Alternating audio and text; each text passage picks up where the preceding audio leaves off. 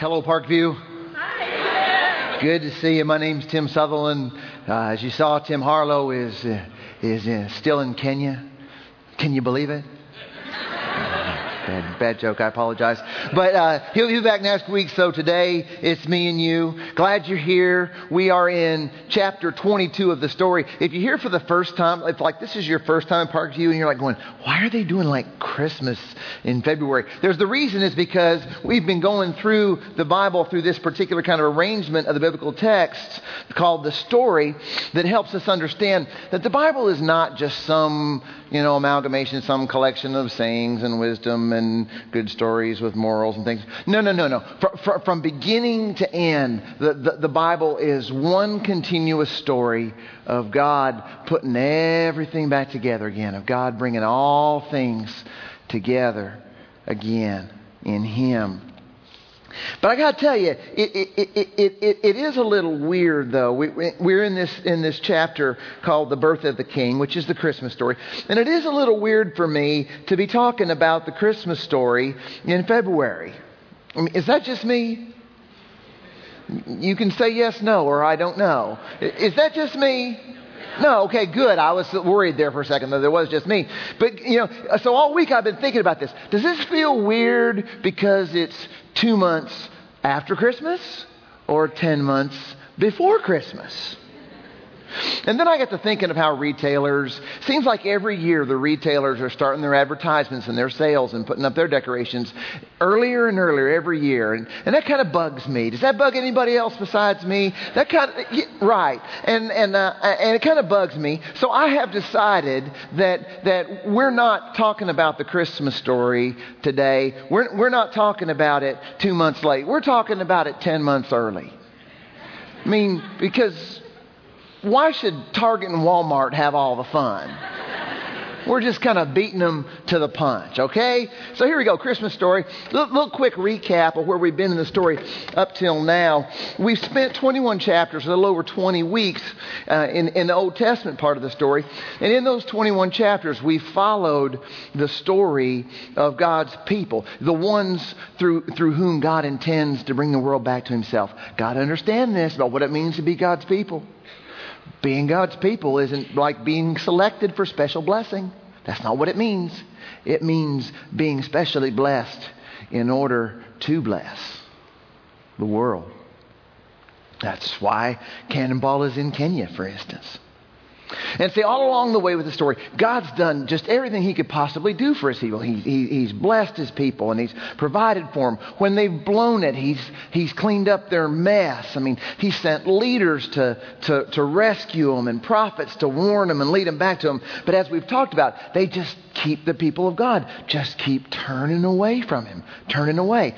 Last weekend we talked about how God kind of calls the people back to Him in Nehemiah, and Nehemiah leads the people in the rebuilding of the walls around the city of Jerusalem. Everything are good for a while, but then, surprise, surprise, the people turn away from God again. So God sends a prophet by the name of Malachi. It's pronounced Malachi, though some like to pronounce it Malachi, the Italian prophet, So Malachi calls the people back to God. Malachi, if you notice, that's the last book of the Old Testament. All right? And there's a reason for that.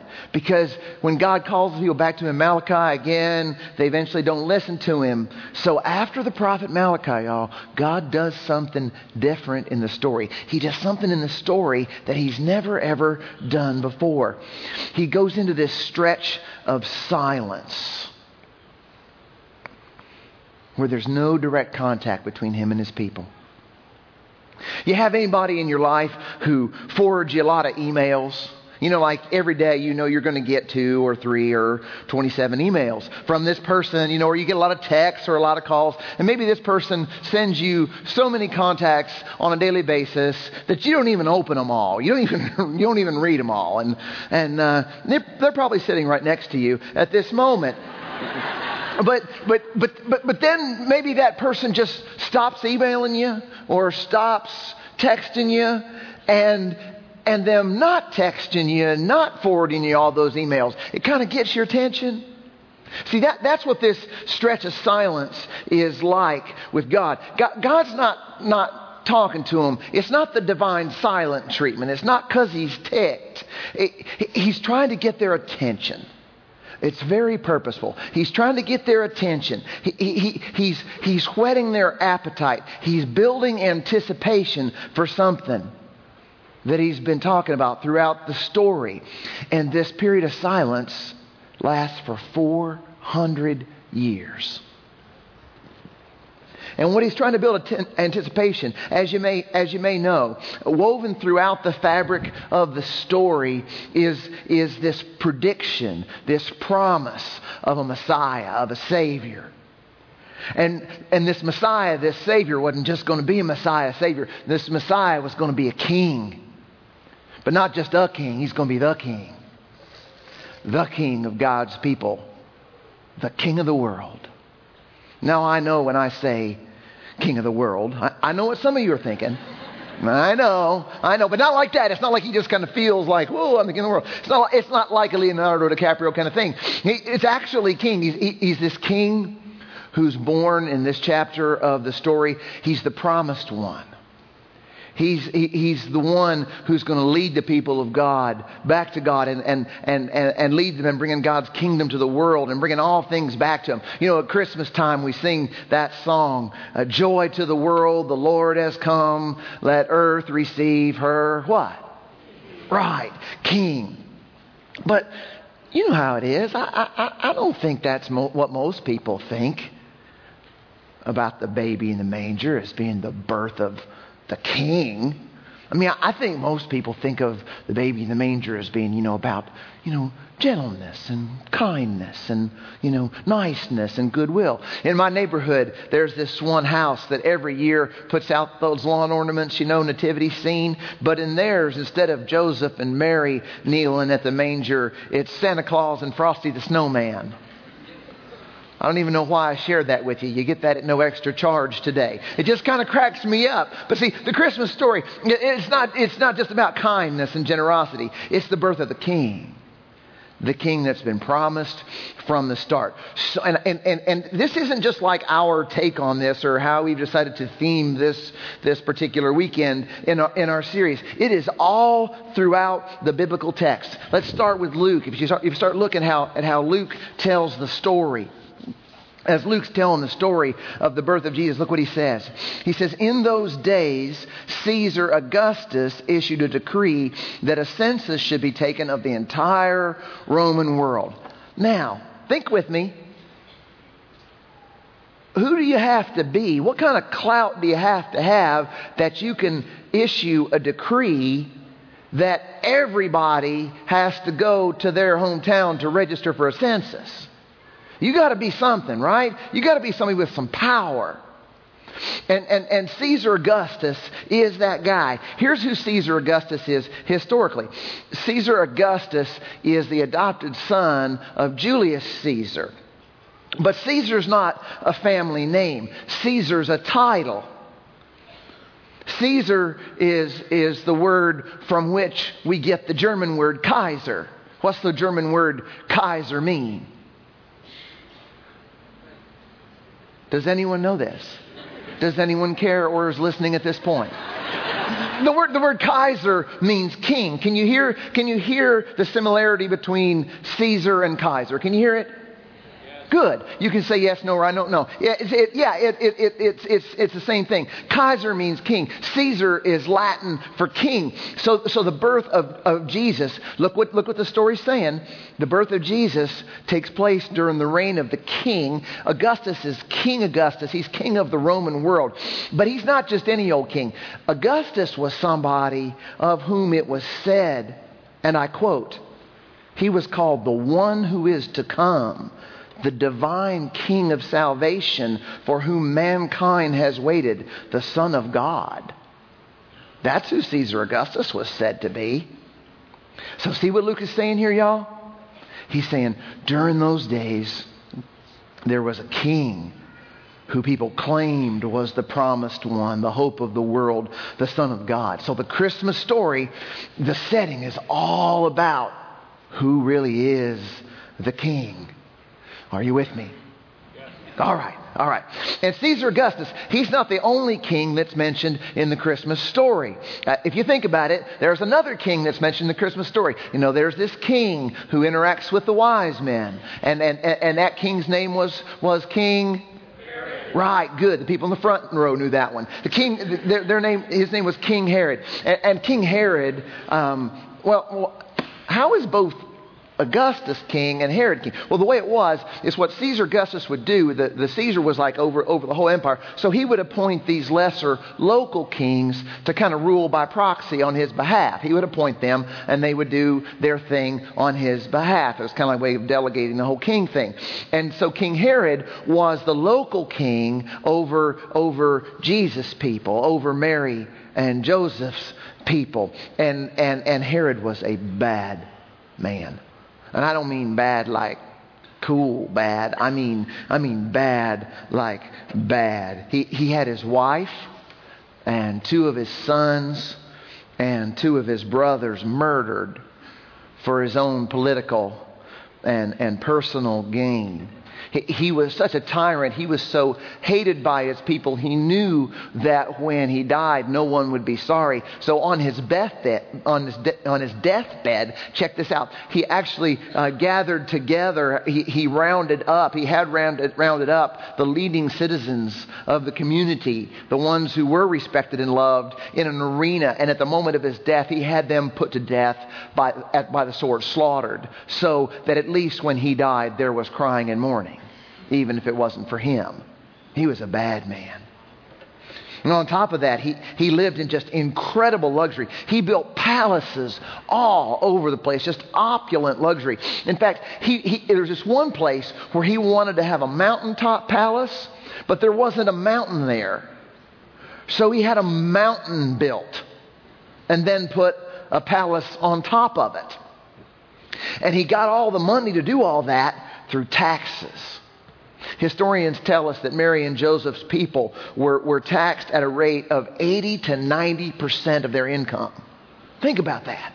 I mean, I know it's that time of year, and I don't know anybody that necessarily loves the tax bracket they're in, but it could be worse.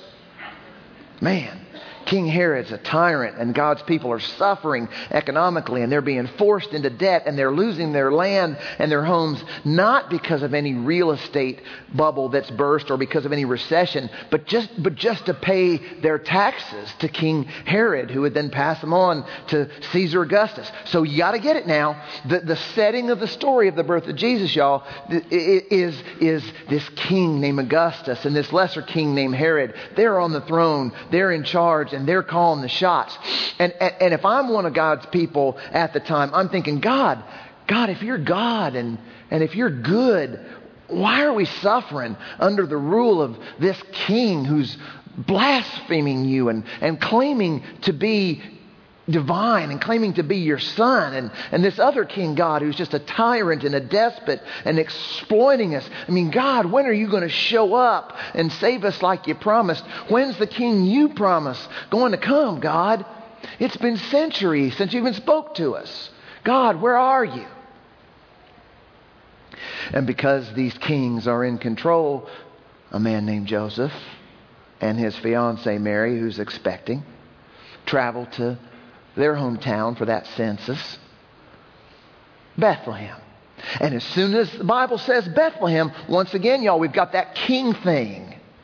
Because there was an ancient prophecy that the king that God would promise, who would be the real king of the world, he was gonna be born in Bethlehem. So as soon as you say Bethlehem, there's that king thing again. And then on top of that, we're reminded in the text that Bethlehem was where David was from. And David is a king thing too, even though he's not called King David. In the Bible, don't have to say King David. I mean, if I say Obama, you know it's implied president. If you say David, it's implied king. But David wasn't just any king. David was the king through whom his lineage, his ancestry, the king of the world would come. See, are you picking up what the story's laying down? This baby's birth is the birth of the king. And what if that's true? What if this baby born in the manger isn't just a symbol of goodness and gentleness and niceness? What if he really is the king that God has promised for thousands of years who would come? Well, here's what one person who came to believe that this story was true, that the baby in the manger really was the king. Here's what he said about it. And he's really worth listening to because he was alive at the time. These are the words of the Apostle Paul. This is from Romans chapter 1, which we will get to a little bit later in a couple of weeks. And here's what Paul says. Paul says this. He says, Paul, a servant of Christ Jesus, called to be an apostle and set apart for the gospel of God, the gospel he promised beforehand through his prophets in the Holy Scriptures. Don't forget that part. Through his prophets in the Holy Scriptures regarding his Son, who as to his earthly life was a descendant of David, and who through the Spirit of holiness was appointed Son of God in power by his resurrection from the dead, Jesus Christ our Lord. Now, I know that's like a Bible passage and you can just kind of zone out and go, oh, Bible stuff, what's for lunch in a few minutes. But work with me in this. Here's what Paul's saying here. Paul's identifying himself at the beginning of the book of Romans. And Paul is saying, this story that I'm telling you is more than just a story. He says, this is the story that's changed me. This is the story that's transformed me. And if you know the story of the Apostle Paul, he wasn't like raised in a Christian home so he would become a pastor someday. You know, he wasn't like Tim Harlow. He was, and which is a good thing. It's good that Tim's who Tim is. But he was raised exactly the opposite. He was raised a self-righteous, self-important, self-serving man. So much so that he would persecute to the point of imprisonment and even death at times anybody who was not going his way. And the Apostle Paul saying, this is the story that's changed me from that kind of man to the kind of person who lives to be an apostle, to be the one sent, that my reason for living now is to help other folks come to this same conclusion that I've come to about who Jesus is.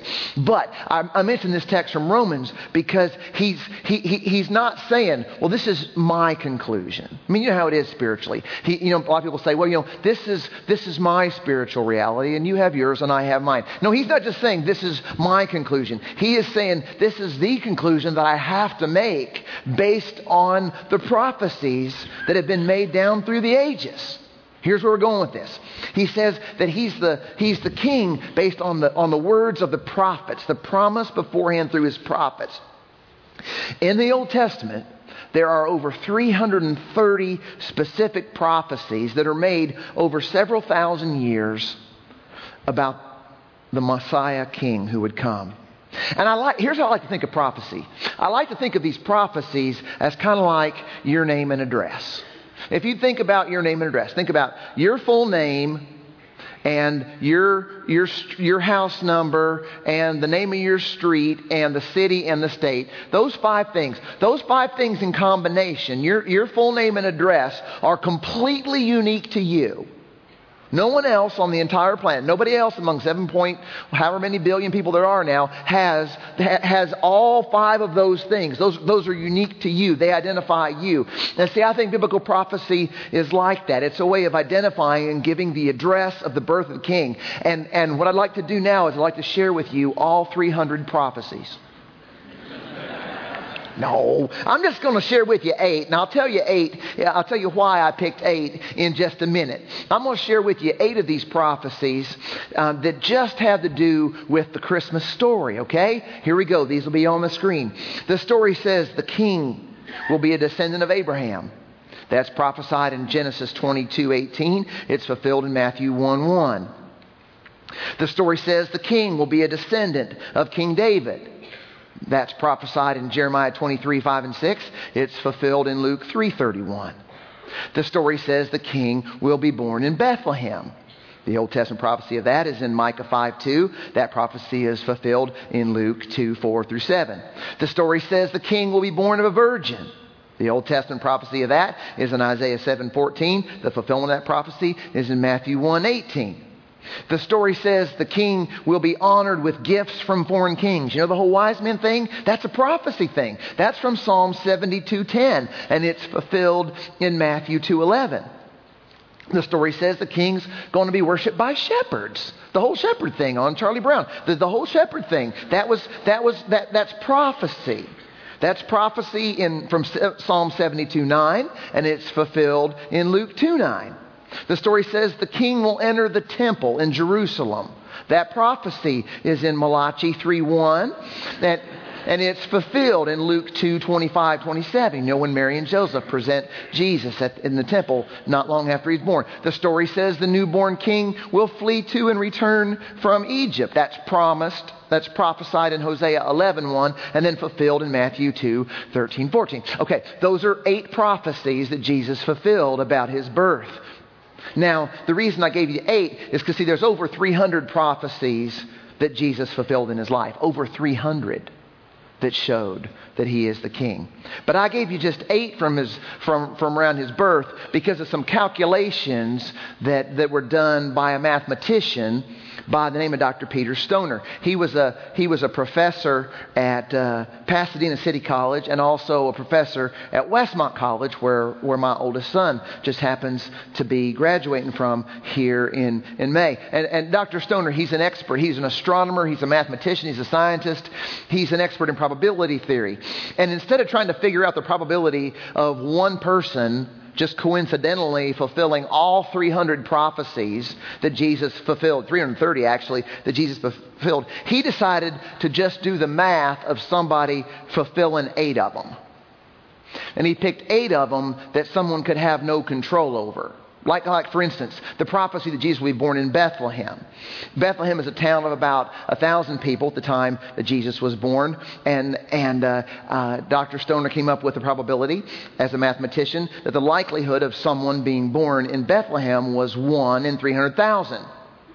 But see, you can't control where you were born. That's why he picked that one. So it couldn't be like a self-fulfilled prophecy. And see, he did that with 8 different prophecies. And he found that the odds of one person fulfilling just 8 of the 300 plus prophecies in their lifetime, just as a matter of coincidence, he said he found and calculated that the odds of that are 1 in 10 to the 17th power. Now, I'm horrible at math.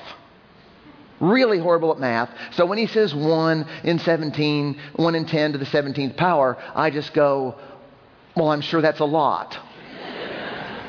But I love this work that he did because he gave an analogy that somebody like me who's bad at math could wrap his brain around. He said it's to get how big a number, probability-wise, that 1 in 10 to the 17th power is, think of the entire state of Texas, not a map of Texas, the entire state of Texas covered in silver dollars 2 feet deep. Picture it in your mind now. Entire state of Texas covered in silver dollars 2 feet deep. And then you take one of those silver dollars and paint a red X on it.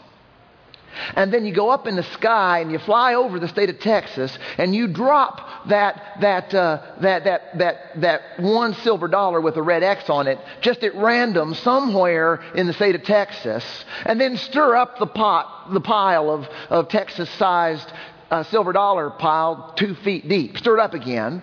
Then take somebody and put a blindfold on them and have them just wander around Texas for as long as they'd like to wander around the entire state. And at one point, just one time, reach down blindfolded and pick up one silver dollar out of the 2 feet deep pile of silver dollars that's the size of the state of Texas. And the odds that on the first try they would just coincidentally happen to pick up the one silver dollar in the entire state covered in silver dollars 2 feet deep, that's 1 in 10 to the 17th power. I told you it was a lot. And I know folks are skeptical and say, it's just a coincidence that Jesus fulfilled 330 prophecies. I know other people say, it was a setup. It was like Jesus intentionally lived his life to look like the prophecy. Now think about that. That just doesn't make sense rationally, because some of these prophecies, you can't. Is there anybody here who picked where they were born? Anybody? Okay, I didn't think so. Is there anybody here who picked who their ancestors are? Did anybody pick their ancestors genetically? I didn't think so. You have no control over this kind of stuff. And see, the Apostle Paul goes, I didn't just come to the conclusion that Jesus happens to be, king in my opinion. He says, I looked at the evidence of these prophecies. I'm going, ooh, he's the king. But you know what? The question today isn't whether you believe that the baby who was born in Bethlehem is the king. Truth is, it doesn't matter at all whether you believe he was the king. The question is he your king? As I was working on this message, this poem came back to me that I heard years ago, and it always kind of struck a chord with me, and it's just called $3 Worth of God. I'd like $3 worth of God, please. Not enough to explode my soul or disturb my sleep, but just enough to equal a cup of milk, a cup of warm milk, or a snooze in the sunshine. I want the warmth of the womb, not a new birth. I want ecstasy, not transformation. I want a pound of the eternal in a paper sack. I would like $3 worth of God, please. Come on now. You can believe that when the baby was born in Bethlehem, you can believe he was the king, and that belief can end up being little more than $3 worth of God. But when he's your king, that changes things. When he's my king, that changes me as a husband. When he's my king, that changes me as a father. When he's my king, that changes me as a neighbor. When he's my king, that changes how I do business. When he's my king, that changes how I do my taxes. When he's my king, that changes how I spend money. When he's my king, that changes how I get out of bed in the morning and how I spend my time. Because when he's my king, then what he's up to in the world is what I'm up to in this world. My king is out to feed the hungry. My king's out to console the brokenhearted. My king's out to befriend the lonely and bring comfort to the grieving. He's out to rescue the exploited and reconcile the estranged, and most of all, to redeem the lost. That's what my king's up to. And when my king's up to that, that's what I'm to be up to. Listen now, make no mistake about it this morning, friends. The question today is not, do you believe that the baby born in the manger was the king? The question is today, are you willing to say, that's my king? The Bible says my king is the king of the Jews. He's the king of Israel. He's the king of righteousness. He's the king of the ages. He's the king of heaven. He's the king of glory. He's the king of kings. And he's the Lord of lords. That's my king. I wonder, do you know him? My king is a sovereign king. No means of measure can define his limitless love. He's enduringly strong. He's entirely sincere. He's eternally steadfast. He's immortally graceful. He's imperially powerful. He's impartially merciful. Do you know him? He's the greatest phenomenon that has ever crossed the horizon of this world. He's God's Son. He's the sinner's Savior. He's the centerpiece of civilization. He's unparalleled. He's unprecedented. He is the loftiest idea in literature. He's the highest personality in philosophy. He's the fundamental doctrine of true theology. He's the only one qualified to be an all-sufficient Savior. I wonder if you know him today. He supplies strength for the weak. He's available for the tempted and the tried. He sympathizes and he saves. He strengthens and sustains. He guards and He guides. He heals the sick. He cleanses the lepers. He forgives sinners. He discharges debtors. He delivers the captive. He defends the feeble. He blesses the young. He serves the unfortunate. He regards the aged. He rewards the diligent. And He beautifies the meek. I wonder if you know Him. He's the key to knowledge. He's the wellspring of wisdom. He's the doorway of deliverance. He's the pathway of peace. He's the roadway of righteousness. He's the highway of holiness. He's the gateway of glory. Do you know Him? Well, His life is matchless. His goodness is limitless. His mercy is everlasting. His love never changes. His word is enough. His grace is sufficient. His reign is righteous. And His yoke is easy. And His burden is light. I wish I could describe Him to you. Yes, He's indescribable. He's incomprehensible. He's invincible. He's irresistible. You can't get Him out of your mind. You can't get Him off of your hand. You can't outlive Him, and you can't live without Him. Well, the Pharisees couldn't stand Him, but they found out they couldn't stop Him. Pilate couldn't find any fault in Him. Herod couldn't kill Him. Death couldn't handle Him, and the grave couldn't hold Him. Yes! That's my King. That's my King. Amen. Lord have mercy. Lord have mercy. Listen to me now. Don't you let anybody else be your king. Don't you let anything else be your king. Because nobody's king like He's king. And He's your, listen now. He's your king, not because of what you do for Him. He's your king because of what He done for you. There's a song and the lyric says, amazing love, how could it be that you, my king, would die for me? You find you another king who died for you.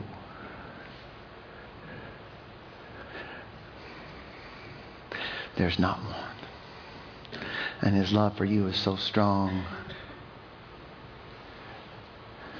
death couldn't handle Him. I don't know what you're going through,